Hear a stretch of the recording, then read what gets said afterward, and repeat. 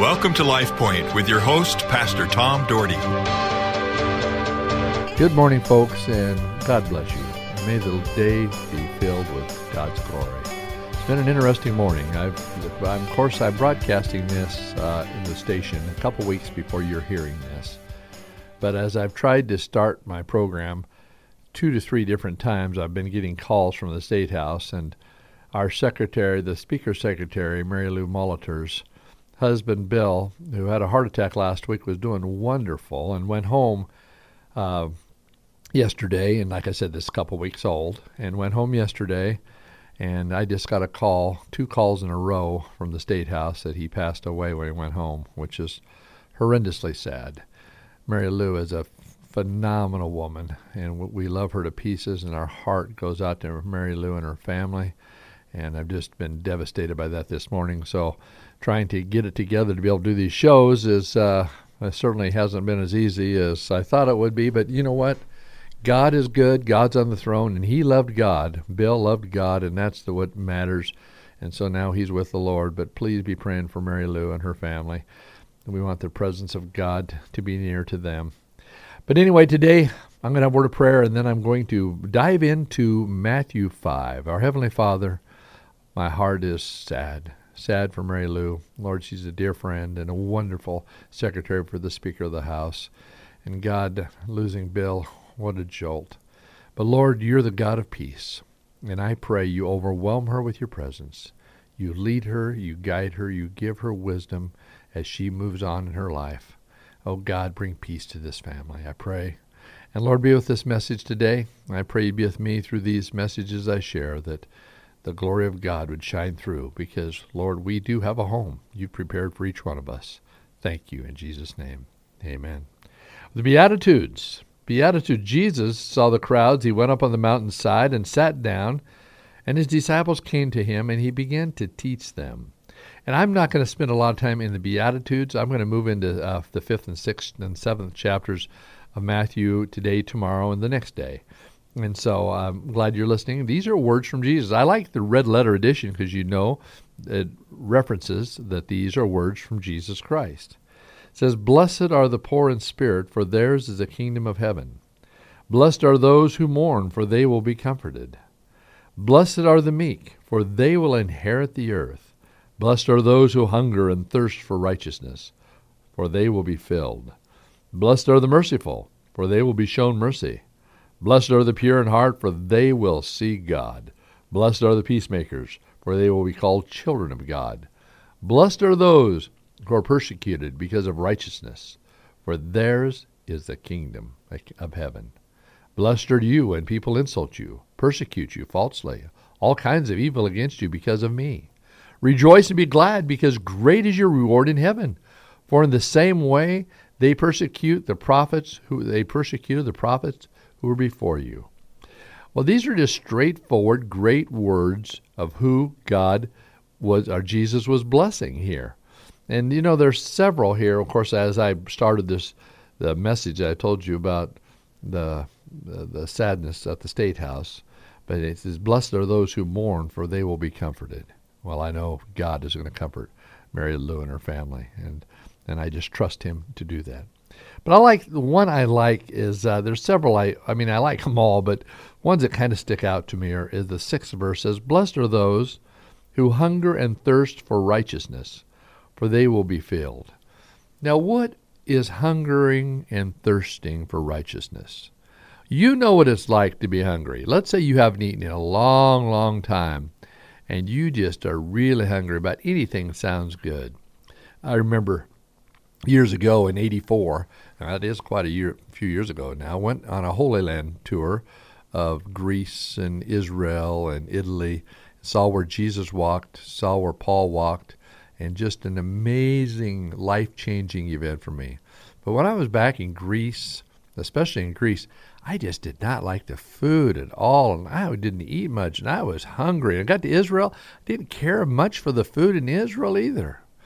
But then I got to Rome, and the food was a little more normal, and they had some good pasta and some other things, but it still wasn't like home. I'm telling you, we're spoiled in the United States of America. We have great food. So by the time I got home to the airport in wherever it was, I can't remember, Seattle or Chicago or Boston, I don't know where it was. I can't remember. It's been a long time ago. But I know this: I was hungry, and I had some good airport food and very expensive food, but I enjoyed that because I was hungry for that. Then I think about thirsting for righteousness. Have you ever been really thirsty? You ever been so parched you're out there and you have no water and you're about ready to pass out? Well, I've had that kind of happen in sports. You know, I used to work out in the outside playing football, and it'd be hot because it's August, September, and you just get so thirsty you'd need water. In fact, now they work very hard at making sure players are dehydrated. But when you're that thirsty, you can't wait to get to the water. Well, that's exactly what he's talking about righteousness, about holiness, about being people of God. Have a hunger, have such a desire to grow closer to God that you do everything in your power to do that. And what is that? And that's getting in the Word of God. That's calling upon your Heavenly Father. That's being faithful in the house of God because you want to be around God's people and you want to hear the message of God that Sunday or whenever it is, or in that small group when you talk about things. You know, I have a small group that meets Wednesday evenings at my house with about 11 of us, and we just talk and we go through some things. We've been going through the little Genesis series that talks about creation versus evolution, and it's been phenomenal to see the power of God and how things unfold. I mean, I think Del Hackett leads that, and it's just a tremendous program. But these guys, they want so much the power of God. I have about 6 of those in that group who they go on Tuesdays to Pastor Gary's Bible study at the church. They just do everything they can. They're really hunger and thirst after righteousness. And that's what we need to be doing. And he goes in the 8th verse, he says, "Blessed are the pure in heart, for they will see God." Those that have a pure heart, those that want to live upright. I call it living in holiness. Our church is a part of what they call the holiness movement. The holiness movement. There's other churches that are in that movement too, and that doesn't mean any other church is not a part of that or aren't godly and close to God. It's just kind of a label that they've put on us years ago. The Church of God, Anderson, the Nazarenes, the Quakers, the Free Methodists. There's several that are in that area that they call the holiness area. But before us, I mean, along with us, they have the Wesleyan Holiness Group that are very, very much the holiness churches that just really live strictly by the Word of God and try to adhere to the things that the Word tells them.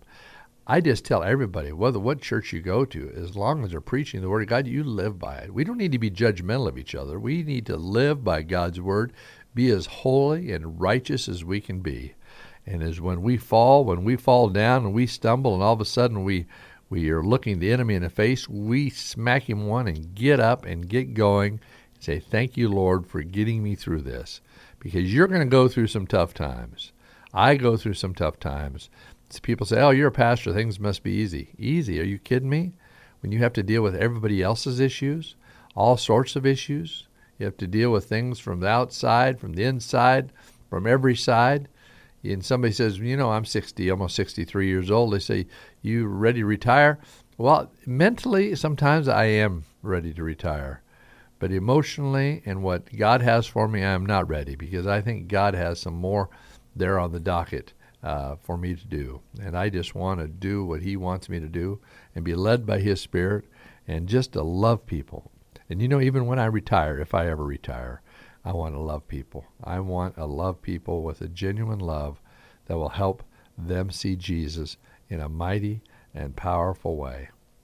Well, he goes on in the 10th verse, and I read all of them. It says, "Blessed are those who are persecuted because of righteousness, for theirs is the kingdom of heaven."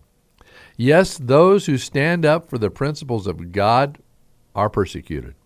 Those are called holier than thou, holy other than thou. I remember that growing up as a kid, the goody boy. I was a pastor's son, and I didn't do those things or that a lot of people did. I didn't stick out in the public and just, I just kind of was very, I guess, kind of a Puritan in high school in a sense, because I just wanted to, that's just the way I was raised.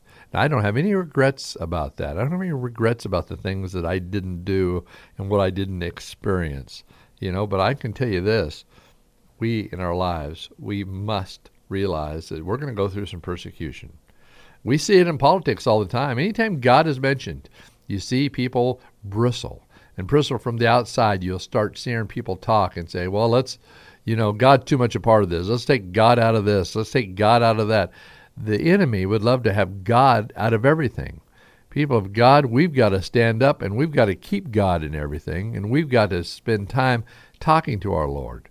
Remember what the Word of God says about the church. The church should be called a house of prayer. The house of prayer. We want to call upon God all the time. We want to allow His blessings to lead us in His direction that we can follow. And God wants to do great things in each of our lives. Now, He didn't ask you to be perfect because He knew that probably wasn't going to happen. But He asked you to follow Him with everything you have, with all your heart, soul, and mind. And as we talk about Matthew for the next couple of days, and this, I didn't mean to go the whole time on the Beatitudes. I was just going to share that and keep moving. But now I'm out of time, so I guess I will be talking about some other things next 2 days from Jesus' great words. But let's make a difference. Let's make a difference. Our Heavenly Father, help us to make a difference in lives. Help us to be holy. Holy, holy, holy, Lord. We want to follow you. We want to be a righteous people. Help us to hunger and thirst after righteousness. Bless these listeners today. Walk with them, I pray. In Jesus' name, amen. LifePoint is a ministry of the Cloverdale Church of God. If you would like a copy of today's broadcast or would like more information about the church, please call us at 208-362-1700 or write to Cloverdale Church of God, 3755 South Cloverdale Road, Boise, Idaho, 83709. You may also visit us at our website, www.cloverdalechurch.org. Thank you for listening and have a blessed day.